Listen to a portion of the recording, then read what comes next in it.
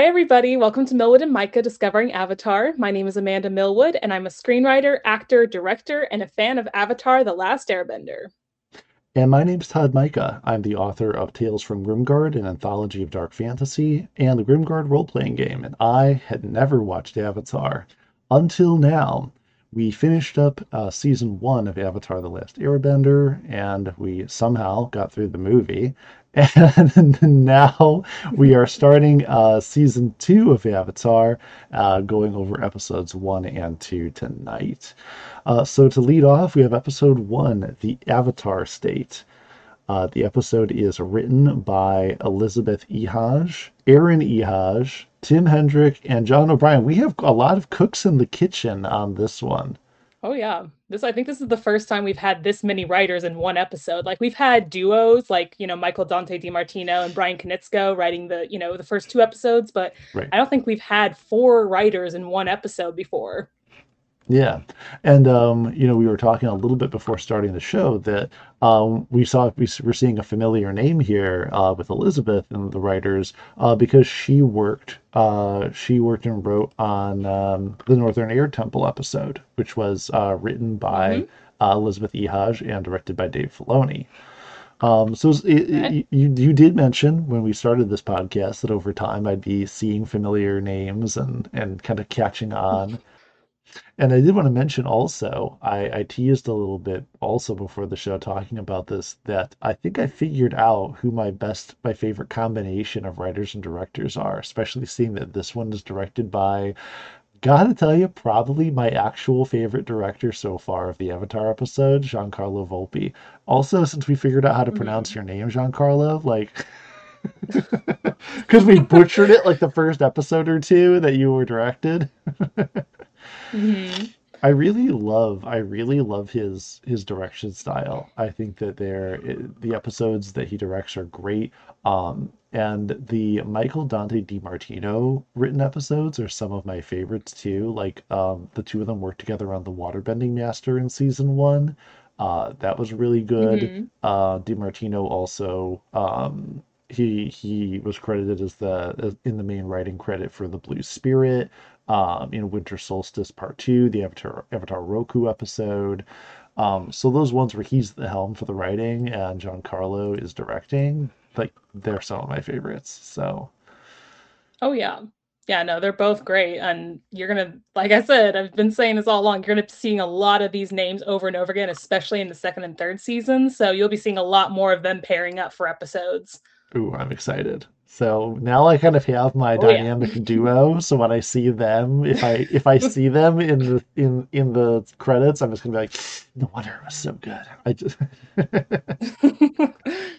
This episode was animated by DR Movie. The episode aired March 17th, 2006, and the IMDb rating of the Avatar State is 8.6 out of 10. Surprisingly high. I was kind of surprised when I saw that rating. Really? You don't think that the second season here starts off really that strong of a rating for episode one? Oh, I think it still is a strong start to the season. I don't think it's 8.6 out of 10 strong, but I do think that it is a very good start. It introduces a lot of stuff, but we'll get into that in a minute. We Um, will, we will. Take us away with some so fun facts. yes. All right. So in the original script, they had Azula vaporize the ship captain after he mistakenly refers to Zuko and Iroh as prisoners, thus blowing Azula's cover story. This was changed Whoa! because the creators deemed it to be too intense for younger viewers. You Yeah, she was think? straight up about to vaporize his ass. What? I had to hear Yes. that. I had to pull it up and read this with my own eyes. Yeah, Yeah. that would have blown the cover for sure. Worse than before. Yeah. Yeah. I just since we're on this scene in particular, before we get to the next fun facts, let me just say that this was one of those like defining oh shit moments of my childhood. Like I was so like obviously we knew that Azula was bad, but like Oh yeah. when the guard or not the guard, but the captain blew her cover and she just glares at him with that death glare, like daggers right into him. I'm just like, Oh my god, you are so dead. Like, it was just such an amazingly set up moment, and I loved it. Oh my gosh. Anyway, Well, she has that like Darth Vader thing. I'll kill my underlings to show how villainous I am thing, which Zuko doesn't have. Zuko's like every man on the ship is expendable and that's finding the Avatar, and then he like saves a crew member. yeah, she is amazing. We love her. Anyway, um, so on to our second fun fact. Daniel Day Kim, who voices General Fong in this episode, will also be playing Fire Lord Ozai in the Netflix live action adaptation of Avatar, which is awesome because Daniel Day Kim is daddy, and I love him. So handsome, so talented, so perfect for like the world of Avatar. Like he's so fit and like so just he's such a great actor. He's been in so much great stuff like Lost. And yeah, the fact that he was already in Avatar as General Fong, he's now going to be playing Fire Lord Ozai in the live I was action going to series. say this is some Avatarception right here. This is somebody who played a role in the Avatar series coming back almost 20 years later to play a different character in an Avatar series. Right. Play the big baddie in the Avatar series. It's crazy. Um, and then our third fun fact is in the Japanese Edo period, samurais would cut off their top knot as a way of stepping down from their position, signaling the end of an era of their life. So that's in reference to the ending of this episode with, Zuko and Iroh cutting off their top knots. Oh, it's so sad. It Like, really is hugely emotional scene. yeah. Um, and then our fourth and final fact is Sifu Kisu, who we've mentioned before. He's the choreographer for Avatar. He created the idea of bending. Revealed in an interview with Insider that the reference footage for the fight between Zuko and Azula was filmed outside the Nickelodeon studio next to the statue of SpongeBob, which was in the video I sent you, because there is Yes, a video. Yeah. And it shows the kind of reference footage that they get and then the animatics for it, and they show that very fight that he mentioned in the interview, and I'm like, I've seen this fight. that's uh, great. I forgot about that. That's so cool. So funny. yeah. Sifu Kisu, yeah, Sifu Kisu is so cool. I'm friends with him on Facebook, and he is just the coolest. So let's talk about the episode. This is the first time that you've seen it, so I'm curious. Like you said that you really like the direction that they're taking with this season. Like when you gave me your little mini rundown when you finished the two episodes. So like, tell me about it. I I really the first season compared to the second season, I feel like even just the first episode alone is the tone is just completely different. The characters in the second season have so much more emotional intensity to them, and it's very sophisticated for an animated series. It's one of these reminders that Avatar: The Last Airbender is no Saturday morning Bugs Bunny cartoon. It's a show that really takes its storytelling seriously. It's a show that really brings a lot of really deliberate detail to the lessons that are being put on display, the interpersonal relationships between the characters. Um, and I think the thing about it that impresses me so much is that it takes all of the fallout from the season one finale and it translates that into where the characters are emotionally and mentally. I mean, for a split second, I was kind of shocked at Zuko's temper at his uncle, and part of my brain instinctively went, "Oh, wait a minute, what are we falling back on type?" Like I thought these two had really patched things up, but like they were really close by the end of season one. They were having some real heartfelt moments there. They were really bonding. Mhm. And then I remembered like the way that season one ended, and I'm like, man, Zuko like was this close to catching the Avatar, and of course it would reignite all his feelings of like self-loathing and frustration. His anger would be back again, and I'm like, yeah, that's true. We didn't just remodel his entire personality and heal all of his very deep emotional trauma in just 20 episodes. We did not do Right. that. No.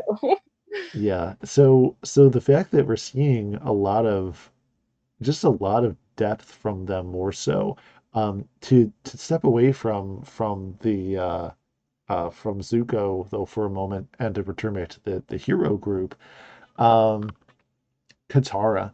Katara's like protectiveness over the group and the relationship between her and Aang, where you're seeing in the episode him being pushed and him agreeing to allow himself to be pushed, trying to achieve the Avatar state. And Katara in this real heartfelt just standing in protest over it, like somebody who's abusing themselves trying to reach some absurd goal. And she's just like, I'm not going to be a part of it. And it's so unlike the Katara that we know, but she's matured a lot in just one season. And Mhm. I, as an interesting parallel, I think it's very cool to look at the setups of the characters and the archetypes and the personalities drawn for them. That we have Zuko who goes through this arc and it looks like he's turning a corner, especially in his relationship with his uncle. And while he's still the same old Zuko. He's still the Right. same old Zuko he's always been. He's not really different. He's grown in some ways, but he's still himself.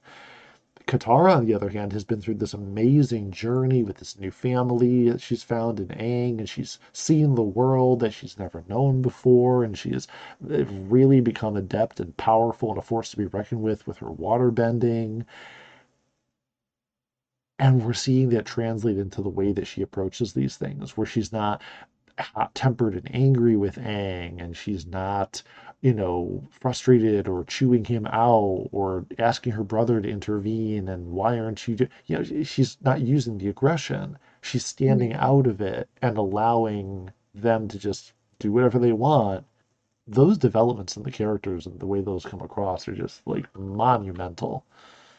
Oh yeah, I love since we're on Katara, I do love that very brief scene of her talking with Aang on the balcony, about why he feels like he has to do this to postpone his training, which has been the whole goal the entire time, for the first season, him having to learn all the elements and all that, like that was, as she says, it's the long way, but it's the right way to do things. And this is sort of a shortcut, and why do you feel the need to do this? Like, what suddenly changed your mind? And then Aang having, I mean, it's a good point that he makes that, like, yeah, he's already 100 years late. So many people have died in this 100-year war. And now that he's here and he has this incredible power, why not learn to use it and stop the Fire Nation? Like, it's, you see both sides. It's not a clear cut, like, oh, well, Aang's clearly in the wrong and Katara's, it's very, very muddy, just like war is. And so I just Yeah. love how mature that whole conversation is. It's wonderful.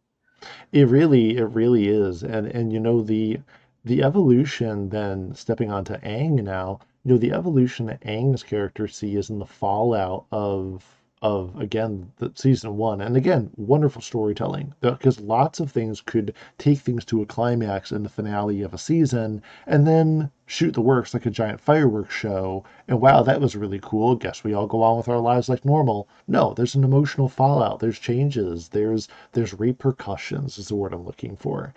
And one of those Mhm. repercussions for Aang is that, the insane power that he showed there in the Northern Water Tribe in the battle against the Fire Nation is now a thing of legend that this guy, this general, what's his name again? The Earth Nation general?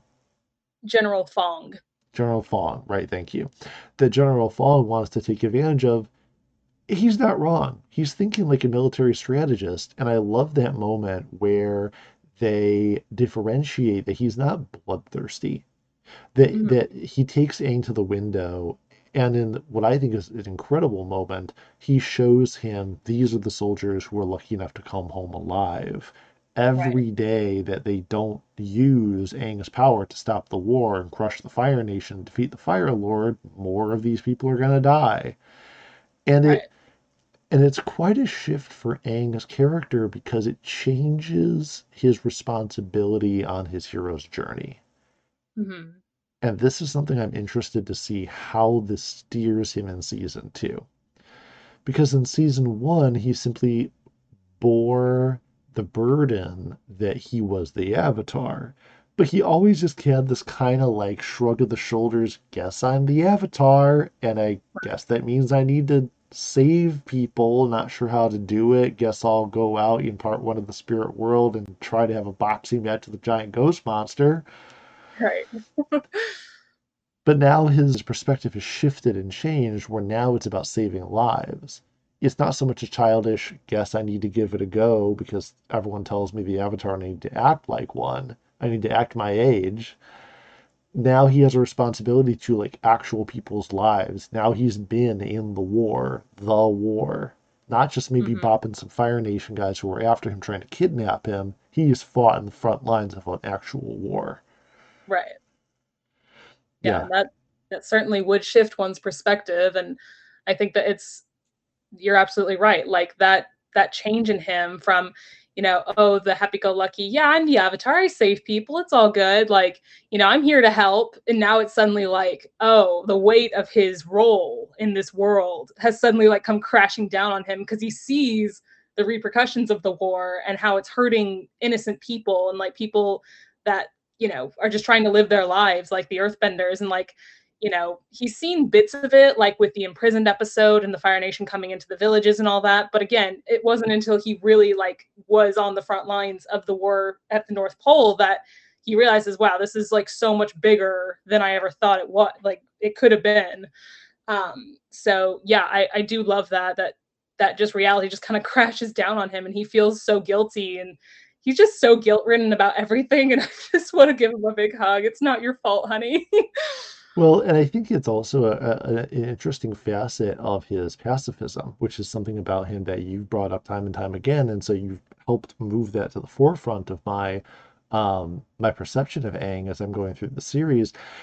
And it's interesting because on the one hand, it puts all this guilt on him because, when it's just him and Katara and Sokka, bouncing around and the Fire Nation, here they come again. Oh, that darn Fire Nation trying to kidnap me. When will they ever learn? All he has to do is save the three of them, and maybe somebody will get hurt, or maybe somebody will get sick or something. But like everything's okay. But then for Aang to turn around and realize that his inaction, at least the way it's framed in this episode, that his inaction isn't just allowing people to get hurt, it's leaving people dead. Hmm. Something that no matter what he can't go back and fix. This isn't a you can swoop in on your glider or create a tornado or throw a wind ball and you can save everybody in the last instant. These people are already dead. They're already gone. And it's retroactively your responsibility for not becoming the Avatar sooner. Right. And that's something just real quick while we're on the topic that I really commend the writers and Nickelodeon for this show is that they are not afraid to show, well, not to necessarily show, but like they're not afraid to say dead or die or I mean, they've kill or shown skeletons yeah. And before, it's so like, they've shown it too. oh yeah, no, and it's like it's really ballsy when you think about it, especially nowadays, because everything is censored and they don't have the balls to go there anymore. Yeah, Um, Back in the day, like that was really, really that set it apart from something like say SpongeBob or Fairly Odd Parents, where those words don't exist. Like yeah. nobody died. Like no, people die. People get hurt in this series, and there's no oh Force Ghost coming back. Like no, they're dead. So Mhm. it's really really impactful, and it really impacted me as a kid because it just kind of it gave me a perspective of like, wow, this world has stakes. Like these people could get hurt or die, and there's nothing that that they can do about it. It's just because they're in the middle of a war. Like Yeah. it's crazy what they're able to get away with without making it graphic or disturbing. It's like no, this is just the reality of this show and the series. I think that there's a line that a lot of creators of media of all kinds, I think they're afraid to tread on that line anymore. And granted, even at the time, people stayed really far on one side of the line or the other. I mean, Mhm. I think I told you that I used to watch a lot of action cartoons. I used to watch Justice League and Teen Titans. I watched the X-Men series, lots of superhero stuff. And I remember, when came time for, dire consequences for things. They didn't say, if we don't act now, people are going to die. They didn't say that. They said people could get hurt. In a fight, there's people getting hurt. In a war, people die.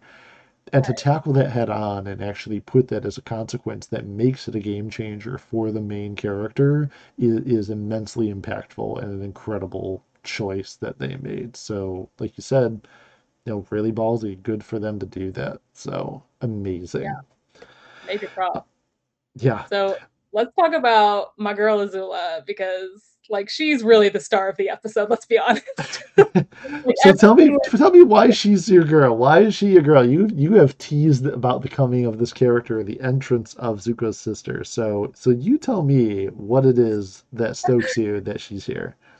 oh my gosh. Well, just she's brilliantly written. Like, and you'll learn more about her obviously as the season go on. But so without giving anything away, just the way that they write her is so cold and calculating. She's a fucking 14-year-old and she's running this shit. Like she is so in constant control and she is such like a perfectionist. And I love, one of the first scenes we see of her outside of the her introduction is when she's lightning bending on the deck of the ship and she's just kind of practicing and she has that one hair that falls out of place and she just loses it and I'm like yep she's kind of insane but she's so like precise and good at what she does and like I said constantly in control of the situation and just she's the most powerful person in the room honestly and I find those kind of characters very like compelling especially if they're young like she is Right. we've She's a talked about this. prodigy, very obviously. Yeah, and we talked about it. I can't remember which episode it was, but like the fascination with like young royalty, we talked about that. And Zuko obviously is young. He's 16, but she's even younger and she's more of a prodigy than he is, than any of them are. So it's just like, wow. But yeah, so I love her introduction, like I said, with the ship captain and the whole tides monologue, as it's called. Hmm. Uh, to the tides command this ship. It's just so good. And it's like a perfect way to kind of get her character in a nutshell and just how much power she has. Have you I forget, have you seen Pulp Fiction? I have not. Princess Azula's whole "Do the tides command this ship" gave me serious "What does Marcellus Wallace look like" Uh, I vibes. I know that scene. If you look like a bitch. Exactly. Yeah, no, it's absolutely the same. Like, obviously, completely different tone, but like the vibe is the same. You're like, wow, these people are about to fucking die. What Like, if she took it to the same place though? bottom full of lightning right there. Um, Say what? Say what again? yes, I love it. And again, that it's they're very similar scenes in that these supposedly unassuming people come in and they know that they have all the power. Like they may not seem like they do or may not act like they do, but they know that they do, and they're not afraid to kind of toy with their prey, quote unquote, in the scene. Whether it's the ship captain or the guy that he's interrogating. It's like yeah, I'm gonna toy with you a bit. I'm gonna ask you some questions and like make you super uncomfortable, make you squirm a little bit because I know I'm in control. Like, you fall in line and maybe I won't kill you. So but yeah, it's such a great scene and I just love her design. I love that she both has the lightning bending, which I told you would be coming back. And also that her fire is not orange or yellow like Zuko's or any other firebenders. It's blue, which is why she has the name Azula. Azul is blue in Spanish for anybody that doesn't know. And so it's such a cool, and it really sets her apart and makes her, like I said, more of a, badass, more of a prodigy. Like, she's a level above everyone else. And so I love her. And the voice acting, Grey Delisle, who voices, Vicky from Fairly Odd Parents and like a million other characters all Mhm. throughout cartoon history. She's done so much work, but to me, she'll always be Azula. Like this to me is her crowning achievement of voice acting. And you'll see as we go along, the dialogue they write for her, holy shit, it's some of the best villain dialogue you'll ever find. Like the Tides monologue, fantastic. But that's just the tip of the iceberg. We are going to get so much, so many quotable, amazing, cold, calculating lines from Azula that you're just like, I can't believe that she just said that. Like, that is phenomenal. So yeah, I can't wait to see like what you think of her going forward, because man, she is one Very bad. excited. Yeah, very, very, very excited. And you know also that I love a well-written female character. I love all the things that you can do with a character like that because, once again, like any character in the series, as we said at the very start, it would be very easy to stick all these characters in archetypes, lazy common archetypes, and then just leave them there. They fit dead center. They are bullseyes in, archetypes and writing, but they've never stayed there. And that's the beauty of this show that I've really, really come to appreciate. I knew it right from the get go, and the show has never disappointed me on it. They move around so much within and outside that archetype, and always in good ways. And so I'm really, really am excited to see more of her. The lightning bending was awesome, and I was really happy to see that jump back. There was another episode where Uncle Iroh did a bit of lightning bending himself, and we already know that he is a master with the bending. And so for him to intervene at one part later on in the episode in the fight against her and redirect the lightning that she was going to cast off into the sky, he kind of used himself like a conduit where he out Yep. one hand in one hand and out the other with her. That's awesome. But so like it leaves this question open, and I don't know if the series is just going to go deeper into it. So like feel free to spoil it for me. Is it a form of fire bending, the lightning bending, or is this like something extremely rare that only she knows how to do, or like what is this? Yeah, so lightning bending is a subset of fire bending. Like each of the elements have their own like mini subsets, and lightning bending is one for fire. And it's only really like it's not that it's something only she can do. It's Right. just that it's very very hard skill to learn. We actually learn more about it. Iroh teaches Zuko a little bit about lightning bending. He calls it, I believe, the cold-blooded fire, and that only the most powerful firebenders are able to do it, and that would include the royal family. So pretty much all of them are able to do it because they're pretty much the highest level of firebenders. Um, but yeah, and it is really cool that for me, I'm like the whole fight between Zuko and Azula is great because Zuko's given it all he's got. And like I said, she is toying with him. She's not even trying. She's not even bending the entire time. She's just dodging him. And it's not until she gets him in a very vulnerable position that she's like, all right, no more games. I'm going to shoot you full of lightning. And Iroh has to intervene because what would Zuko do without him? you know? So it's really, really cool. And I can't wait for you to learn more about that particular subset of bending because it is very fascinating. And it does come back quite a bit throughout the series going forward. I want to jump back to something earlier chronologically in the episode. At the very, very start of the episode, when the good guys are being sent off, they say something which is extremely suspicious to me, but like Mm-hmm. it never really came into effect in the episode, unless I missed something major or fell asleep for part of it, where they have the water from the magical pool there at the North Pole, and all they do they give it to Katara and they say this water from the pool has unique properties. And that's it. She doesn't even think to be like, what properties might those be? She just goes, oh, okay, and just corks it up and off they go. I I cannot loved it. confirm or deny whether that's going to be important later or not. Oh, I'm sure it will be, but I just laughed. I had this in my notes, just giant question marks. Unique properties? Question mark? Yeah, no. Um, Another thing I wanted to point out about the episode that I really loved, and knowing your love of really vibrant color, I loved wherever it was that Zuko and Iroh were hiding in this episode, whatever like land it was supposed to be in, like the blue of the water and just these red plants everywhere, like the red leaves on all the trees and the bushes, and like the bright white like steps and stone everywhere. Holy cow.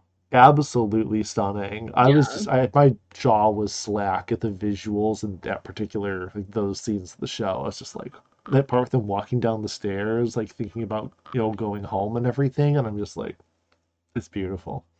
So pretty. Yeah, I love the use of the cherry blossom trees and like the beautiful pink and the blue and the white. It's just like it's very visually pleasing the backgrounds for this episode. But yeah, I okay, so we didn't really talk about this. This is kind of the whole point of the episode is the avatar state.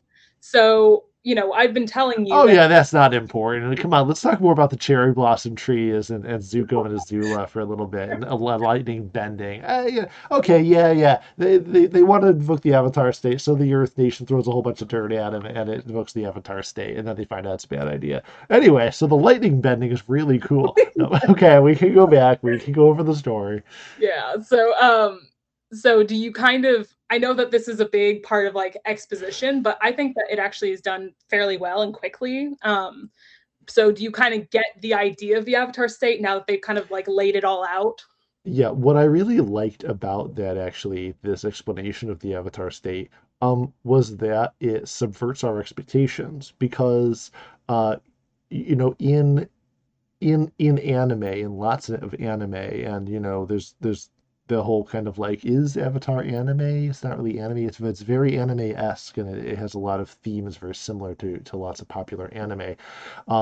That he has this super mode he goes into. In Dragon Ball Z, it's Super Saiyan, and like in a million other anime, there's like this elevated, this ascended, if you will, this ascended state that the hero is able to enter, where they untap their greatest power, their inner strength. I like the subverted expectation on this, where the general, like all of us in the audience, are just assuming this is a super powered up Aang. But I love that exposition by Avatar Roku and showing him all the other avatars, that the avatar state is a weakened state and that it's a defense mechanism. It's almost more like the Hulk transformation. It's Mm, not just so much that he's more powerful, that he's harnessed greater strength. He's also kind of out of control, right.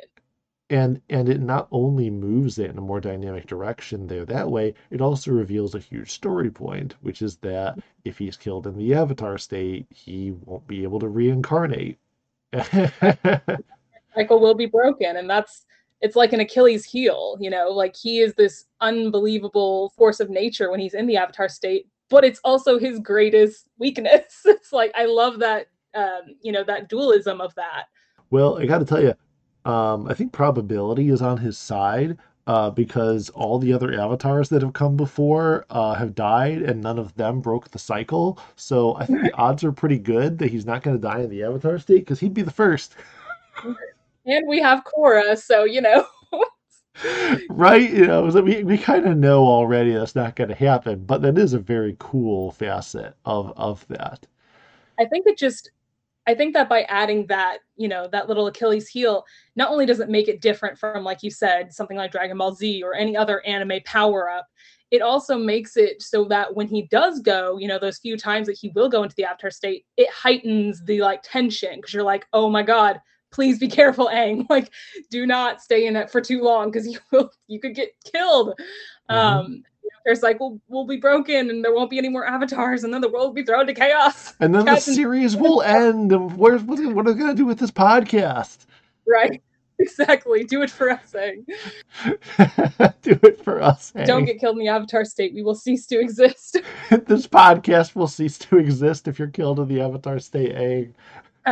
Yeah, the episode was really, really good in that way. And I gotta say, all things considered, that is why, for me, while I agree with you that an 8.6 is a little bit lofty, gotta tell you, I'd give this episode a pretty solid, probably 8.3. It's a really good, solid episode, and what I appreciate is that they did pack so much exposition into it, show all the character development, all the things we've been praising it for, and they had time to adequately introduce a new villain and take us through the arc of Iroh and Zuko meeting her, being tempted with the possibility of being redeemed, and then of course being betrayed and escaping. I mean, the whole thing is just great. I couldn't believe by the end of it that they fit all that into so short of an episode. I was like, was this episode 45 minutes long? No, it was like the usual 23 minutes, and it didn't feel rushed at all.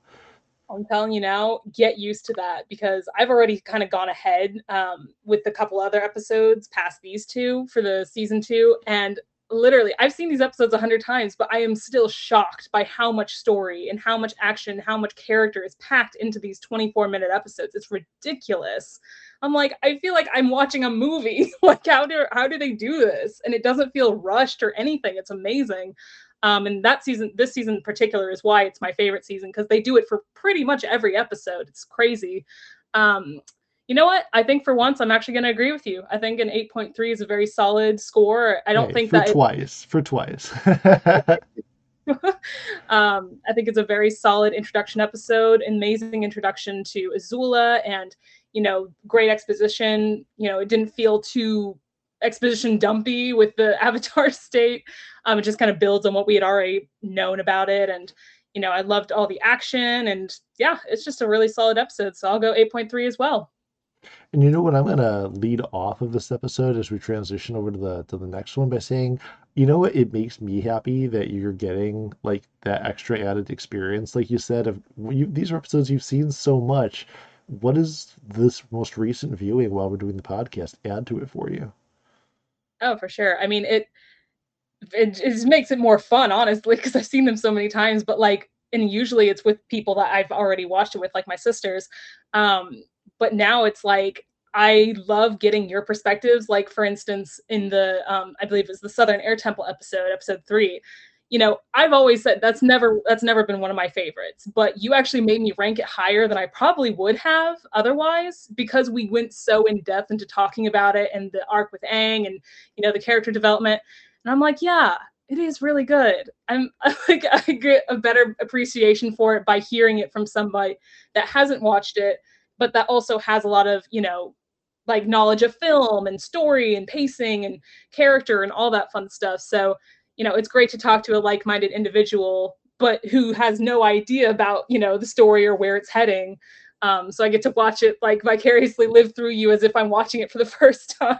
Yeah, well, And because especially because your first time viewing experience was as a young kid, and for me, here I am as a 37-year-old watching it for the very first time. I'm bringing a different perspective to it, appreciation of that first time experience, and I'm glad that some of that gets to rub off on you. oh yeah, for sure. So with that, this leads into episode 2 of season 2, is The Cave of Two Lovers. It's written by Joshua Hamilton, who, correct me if I'm wrong, but that's a new name for us in the Avatar rank of I, writers, isn't it? no, I think he's done one other episode. I'm gonna look him up real quick because I know he's at least done one. Let's see. He did. Hold, wait, no, this is his first. I thought that he had done one in season one, but I guess not. Wow. So yeah, this is the first for you. This is Joshua Hamilton. Welcome to the stage. His Avatar cherry has been popped with the first episode here. Yeah, no, and maybe that's why, because he's actually done one of my favorite episodes, like top Ooh. 10. So that's why I'm like, I know that he's done more than just this one. I just thought it was in season one.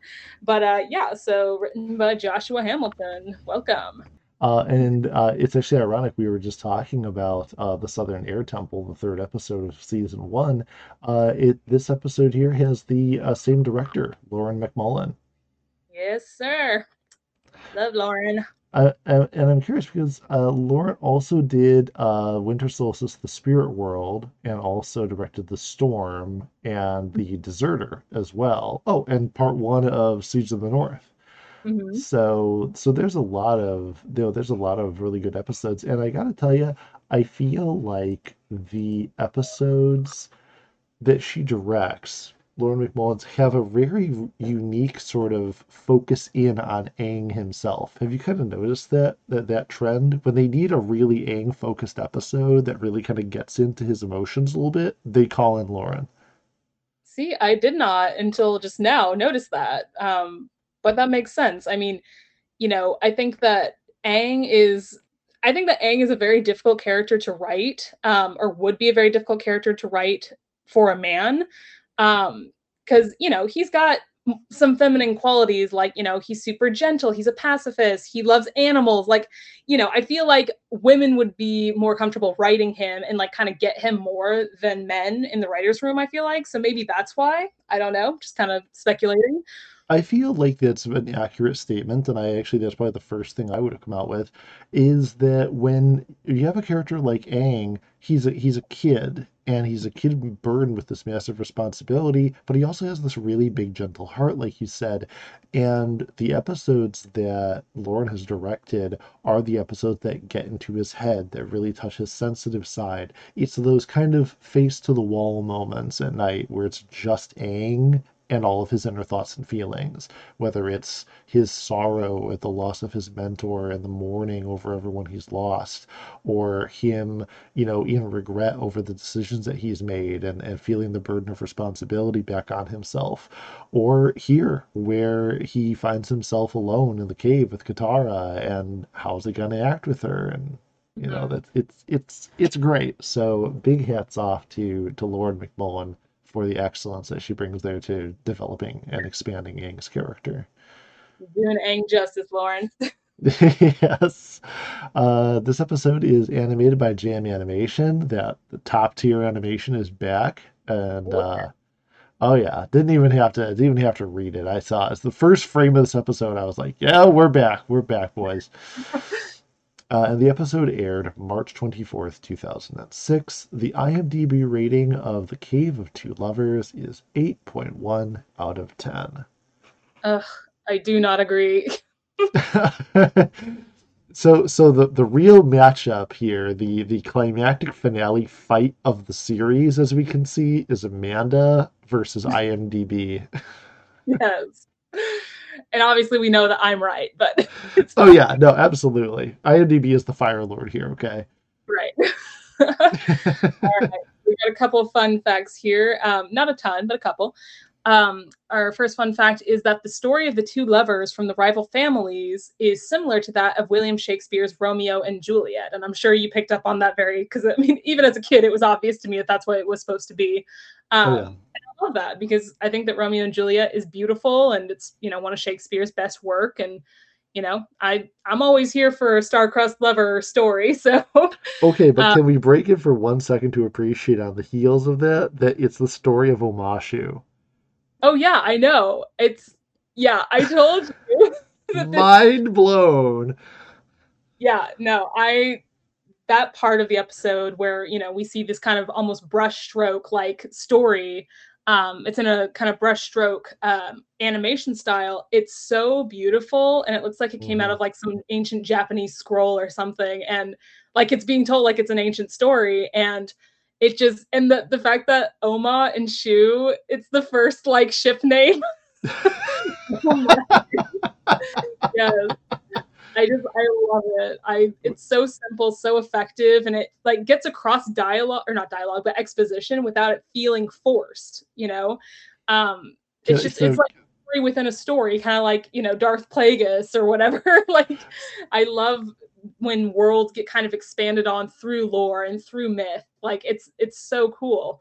Um, I want to get more into the stories within stories things, but I have a confession to make. Right when yes. they were names were Oma and Shu, I sat there just like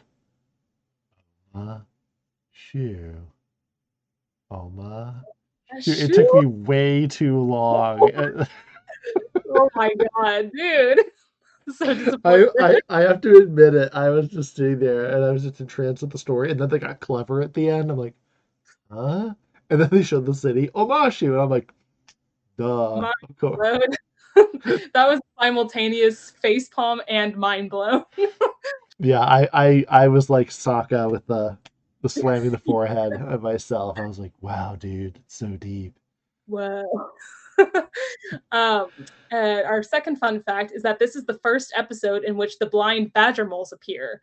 Now, if you listened, the badger moles in the story of Oma and Shu, they are the first, or they were the first earthbenders. That is how people learned earthbending. And this kind of ties into the theme of the original benders. You know, for the waterbenders, it's the moon and the ocean. They taught the waterbenders how to push and pull the water.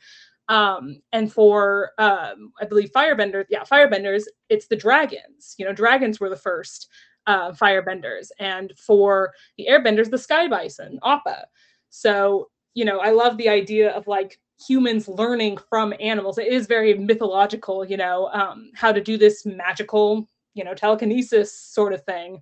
And it Um, really does fit that the Dirt Nation, like when you really think about it, I mean, think about it. They don't have gods or dragons or floating beautiful herd animals. They got badgers.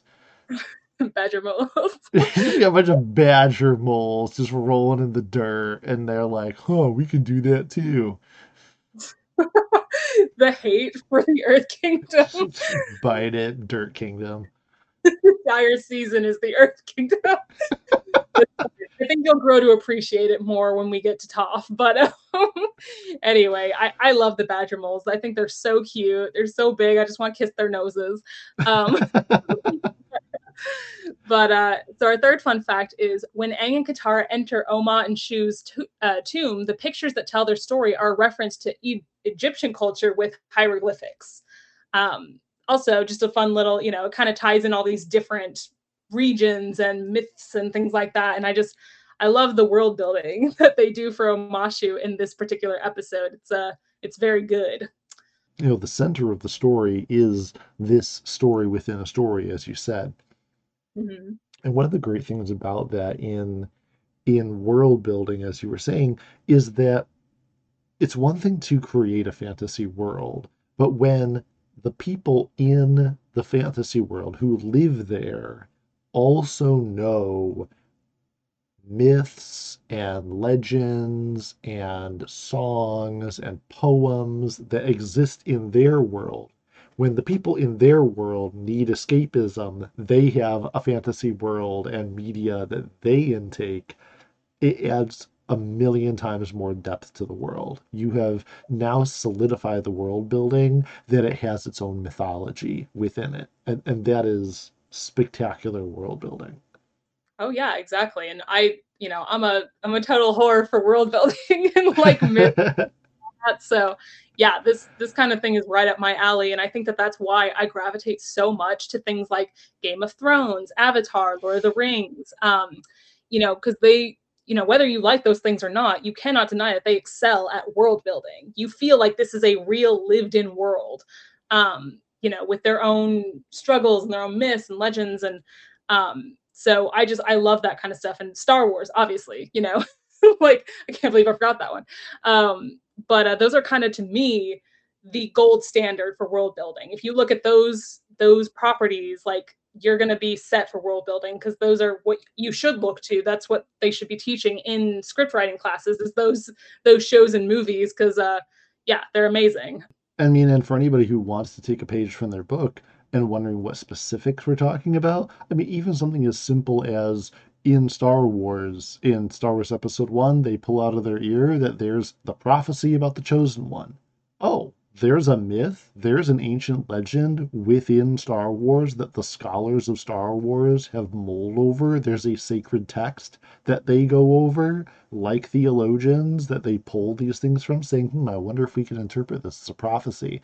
Like those kinds of things add so much more depth. It shows that there are people in the world who are writing their own stories or spinning their own beliefs and holy texts or whatever form you want to put it in, even an oral tradition of something historical that is so fantastic that it sounds like it's just a myth, a kid's story that you could tell on a holiday or around a campfire and just share that.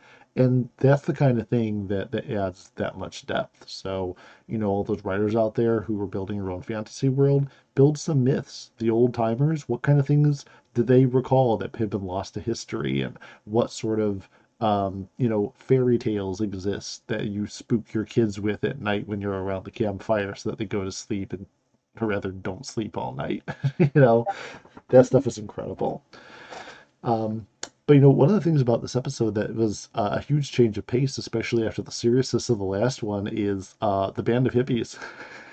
Oh, yeah. Okay, let me tell you, these characters are very divisive amongst fans. I feel like you either love them or you hate them. I love them. I think they are hilarious. What did you think? I think they're absolutely hysterical. I loved the music that they come up with right on the spot. I love how it was very like hippie bluegrass Yeah, but the best thing about it was that it was just so it didn't take itself seriously. We weren't supposed to be impressed with them. They were like, "Oh, it's a song about the moles. Let's sing the mole right. song."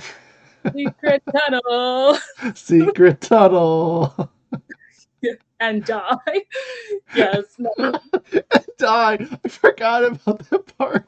That was the best. Oh, hey, I just remembered how the end of that song went. And die. And die. And that's it. There's nothing more. Oh my gosh. Yeah, no, it was hysterical. Oh man. No. Okay, yeah, no, sorry. Like if you guys hate these characters, you're just wrong. The Jedi Council of Two here has decided that you're wrong. So when I was in high school, I had an outdoor ed class and I had a group of friends in that class and we were all obsessed with Avatar. And there were days in our outdoor ed class that we would just kind of chill. We wouldn't really do a lot. We had their off days.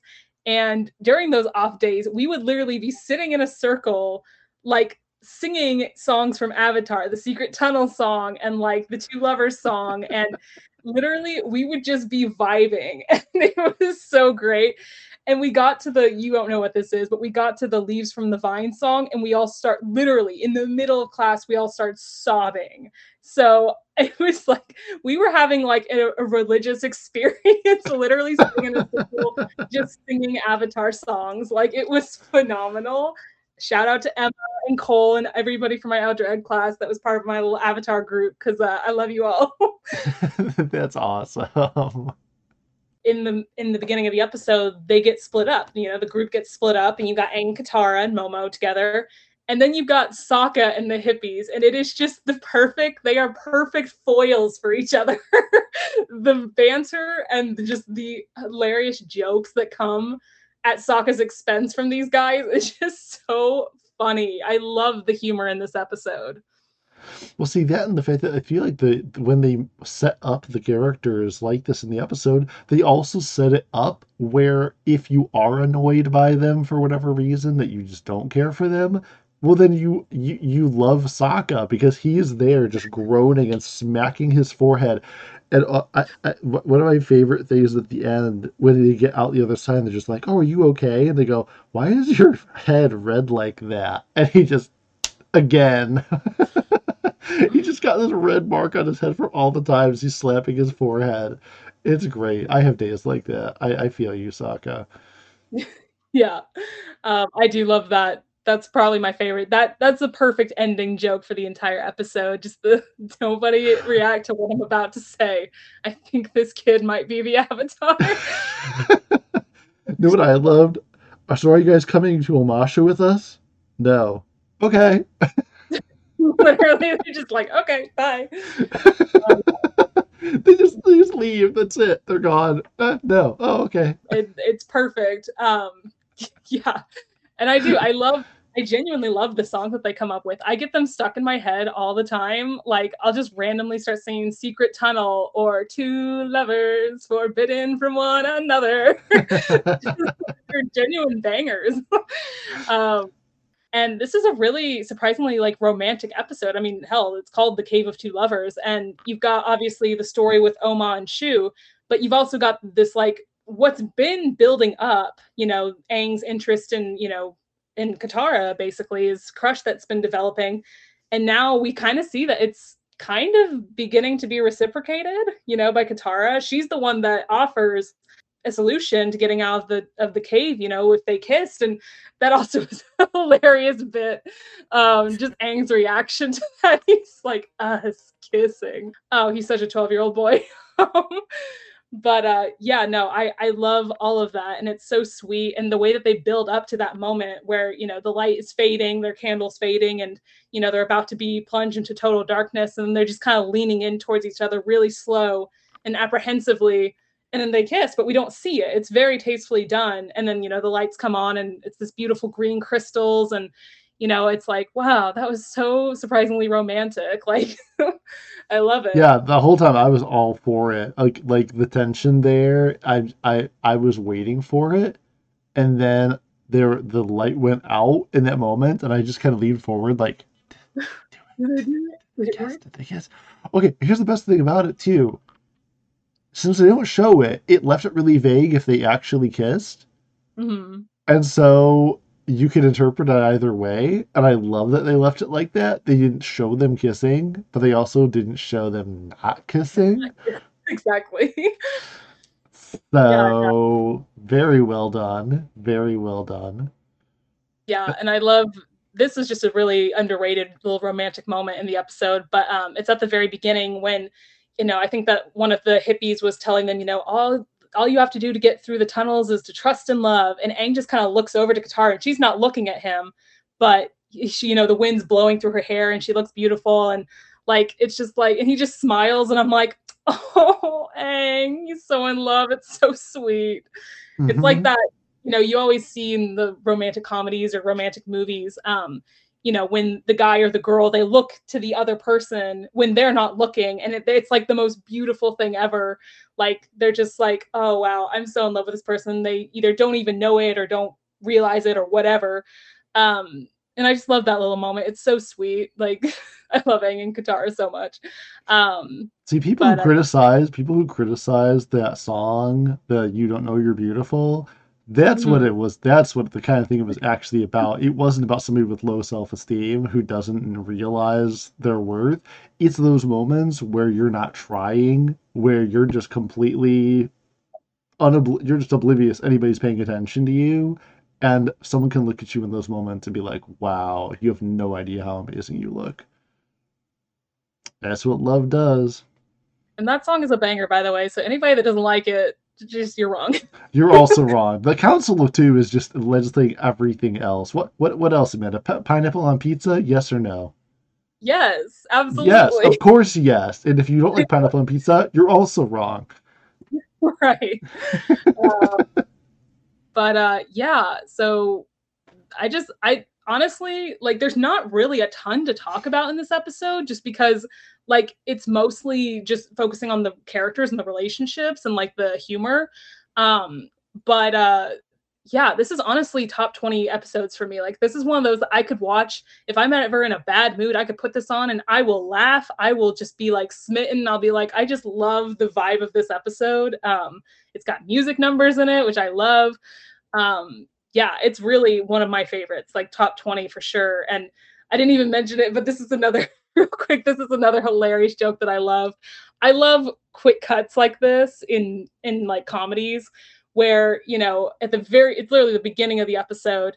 Sokka's like, yeah, no, we're not going to take that secret love tunnel. We've dealt with the Fire Nation before. Like, we'll be fine. And then it cuts to them being like completely just like, they're flying and the Fire Nation's firing at them. They're screaming. And then they just quick cut again. And he's like, all right, love tunnel, let's go. It's like Just that like, moment. It's like that moment from Up where the kid's like wants to see his house and just lower him down on a rope, and then like they drop him, and then it cuts right back to them considering doing that, and they're like, yeah, no, we're not yeah, going to do it.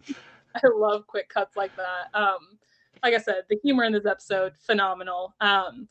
But yeah, for me, this is like a 9 out of 10 on, or sorry, a 9.5 out of 10. Like, this is all my top 20s are going to be 9 out of 10s or more. So I really love this episode. You know what I really love? I love the fact that the show's tone, episode to episode, doesn't just go super action-packed episode or somber exposition episode.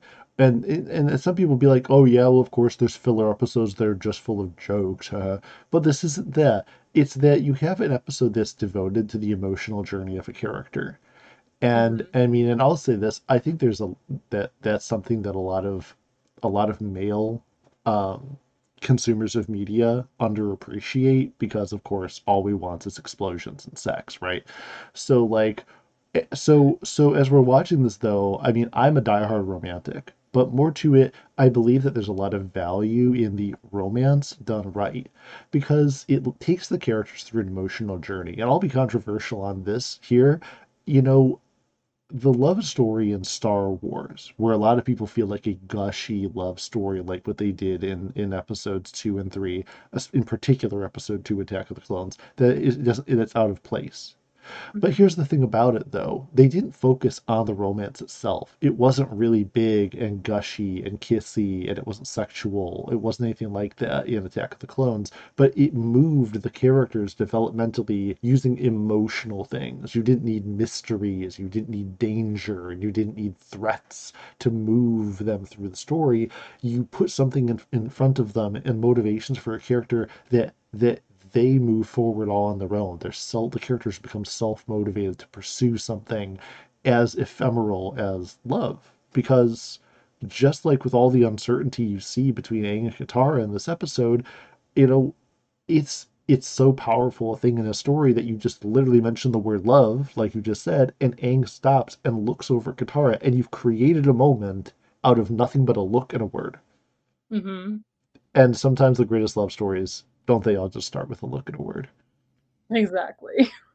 So I also really love this episode. I think it was phenomenally done, very funny, super watchable. And I almost watched it again tonight before we did this podcast, but I didn't. I was short on time, but I really want to watch it again. And you know what? I'm probably going to watch it after we're done. Nice. I am going to give it a solid 9.2 out of 10. Nice. I said it before that these two episodes they take the series in a direction in season two, just for these two episodes. That, like I said, they're really, really departing in a different direction. The tone is completely different.